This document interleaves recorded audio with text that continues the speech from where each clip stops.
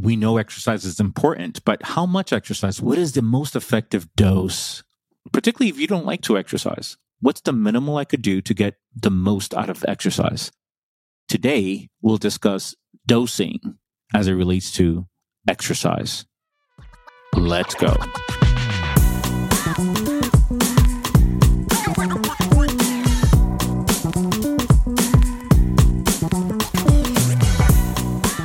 Welcome to the Dr. Gio podcast. I am your host, Dr. Gio, where it is my goal to help you with your urological function and how to live better with age. Today, we're going to talk about a new study that came out on exercise and longevity. It was a good study just because it looked at 400,000 people in a period of about 20 years or so, roughly about 20 years.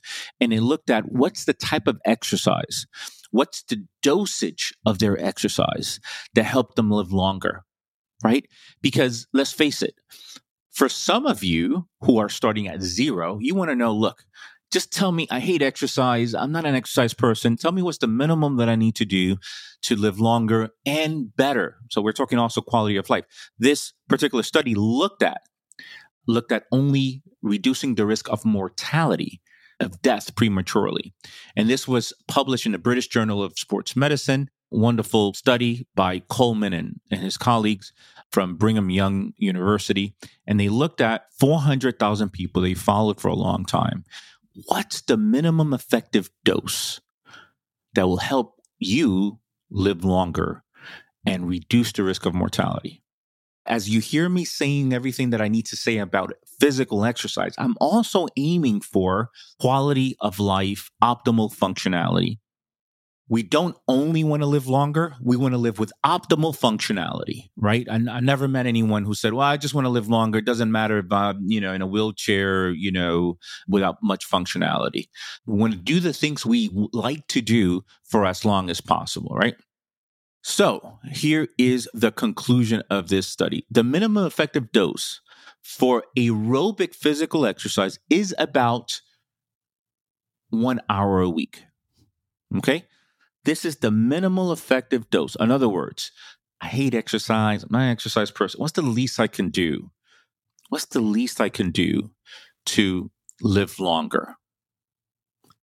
1 hour a week of physical aerobic exercise. That could be, I would split that up. So let's just say, as opposed to doing 1 hour just 1 week and that just for one day and that's it, I would split that up either 30 minutes twice a week or even 15 minutes 4 times a week. Okay.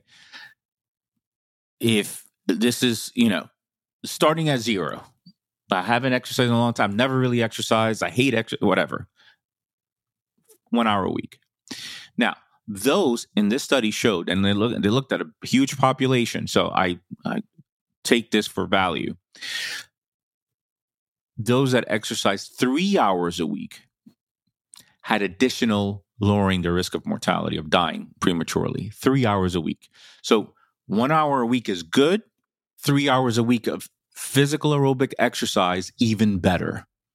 So then you can split that up, 30 minutes, 6 times a week, let's say, or 3 times a week, an hour, 3 times a week, right? This is a jog. This is on a treadmill. This is on a stationary bike, elliptical, whatever it is that you'll enjoy. Sometimes, by the way, in terms of getting yourself to do it, you can bundle. You can do the exercise as you listen to an audiobook. You can watch the news, but you need to get your heart rate up roughly about 220 minus your age. So let's say if you're 60 years old, your heart rate should be around 160, a little bit less if you're less in shape. It's a roundabout. You give or take 10 to 20 points there. Okay. That should be your heart rate. A good method of knowing your heart rate is your ability to have a conversation with someone else. If someone else was next to you, you should be able to, string a couple of words together, not sing, but string a couple of words together. That's a good way of measuring intensity. Okay. 1 hour a week. Want to do better? 3 hours a week of aerobic exercise. But man, what if you want to crush it? And I know many of you do. And maybe if you're starting at zero, you can work your way up. You work your way up. It's a process. if you want to crush it, you have to include, this is what the study says, and this is what the preponderance of research that I've ever read indicates. You need to do strength training, weight resistant exercise. There is no other way. The stronger you are, the better you do. Okay? Now, you want to, particularly as you get older, you want to get stronger and you want to develop muscle. You want more muscle. They're not exactly the same. When you do weight training and you do a significant amount of repetitions, let's say you do curls, right? You do curl, blah, blah, blah. You need to do roughly 12 to 15 repetitions to stimulate enough muscle. The more repetitions when you're weight training stimulates more muscle. Less repetition with more weight stimulates the neuromuscular system, the nerves that also stimulate muscle. So when you do less repetitions, you stimulate the nerves that stimulate muscles. And then that helps that whole system work better. So that's the beauty of strength training. Strength training stimulates nerves and muscle. When you do more repetitions, you're stimulating more muscle than nerves. And then you get what's called hypertrophy. You get more muscle. Okay, it's both. It's important, particularly as you get older. So as you get older, you want aerobic exercise and you want weight training. This is the medicine of physical exercise. Okay, I'm not mincing words here. We cannot window dress. Oh, well, it's a good idea to exercise. No, exercise is medicine, and you want to be able to do it as often as possible and at the right dosage. So 1 hour a week of physical aerobic exercise or 3 hours a week to live longer and lower your risk of mortality. If you want to do more, then you have to, and you want to live even better and reduce the risk of mortality even more and improve functionality as you get older, you have to include weight-resistant training. Weight-resistant training has to be included.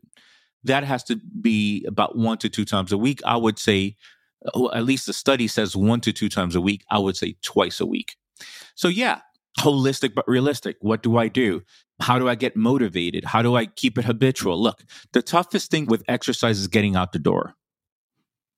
You don't want to start looking for your sneakers. I can't find my sneakers. I can't go. Well, my exercise shorts, only the one pair of shorts that I use for exercise. You know that. That's a poor excuse. One pair of shorts. That's all. Get it ready. Put it on. Get out the door. That's the toughest thing. Get out the door. Okay? Go to the gym. Go to the park. Go to the Peloton if that's what you use. Whatever. Just get to it. And once you get started, it's not that bad. You and I both know that. In terms of weight training, oh my God, I hate weight training. Oh Lord, it's so difficult to weight train. It's intimidating. I'm so weak. La la la la la. Holistic but realistic. You can start with, and it does take, you have to master the form and technique of the movement. There's no question about that. Master the form and technique first. Okay, and you may need help, either from YouTube videos or personal trainer. Master the form and technique, and then slowly move up in weight. Roughly, you move up in weight. How do you know the right weight to lift? You should be able to do anywhere between 1 to 15 repetitions, but you should be able to complete the repetition. So let's just say that you're going to do 6 repetitions of a particular exercise, and then you do 6. Let's say bench press, you do 6, 2, 5, 6. You probably have 1 or 2 more in you. You don't do those 1 or 2 more or 3 more. So you stop right around before full exhaustion. Okay? So you stop 2 to 3 repetitions before complete exhaustion. And that's plenty. So let's say you do 6 repetitions, bench press. You probably have 1 or 2 more in you, but you stop at 6. That's a good gauge as to how much weight to lift. There is no other way. If you're interested in lowering your risk of disease and reducing the risk of heart disease, of heart attacks, of cancer, of Alzheimer's, of dementia, physical exercise. Lose the fear. Get rid of the fear. because I know there's fear in some of you for not doing it. Lose the fear. Forget about the fear. Go do it. Well, what if I get hurt? You're not going to get hurt if you do it properly, if you increase the intensity properly, if you master the technique, if you master the form. You're not going to get hurt. Well, I don't want to be in pain as I get older. You're going to be in pain anyway. So don't worry about pain. Might as well be fit and strong as you get older with pain, because as we get older, we'll likely suffer or have some pain of some sort. Okay. And this message, by the way, is for anyone who is looking to reduce the risk of disease, mortality, but also those that already have a disease like prostate cancer. So you're able to live better despite prostate cancer by doing physical exercise. And that is the medicine, okay? Particularly those guys on the androgen deprivation therapy from prostate cancer treatment, okay? So make it happen. Live your best life. Live your best life through physical exercise. Exercise is medicine. Make it happen. This is Dr. Gio signing off. I'll talk to you next time.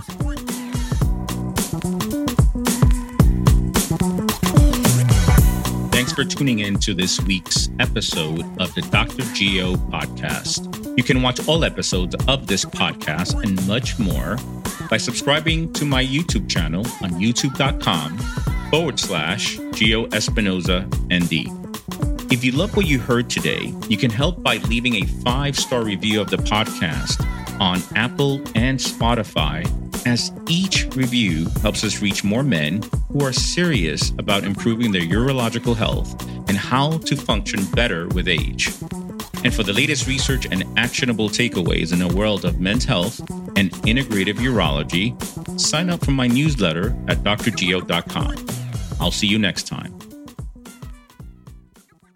And now for a brief disclaimer. This podcast is for general information only, and we're not forming a doctor-patient relationship through this medium. The use of the information and all links associated with this podcast is at the listener's risk and is not to replace medical advice from a physician or a healthcare practitioner. Lastly, thoughts and opinions related to this podcast are my own and may not reflect the views of any institution or organization I'm associated with.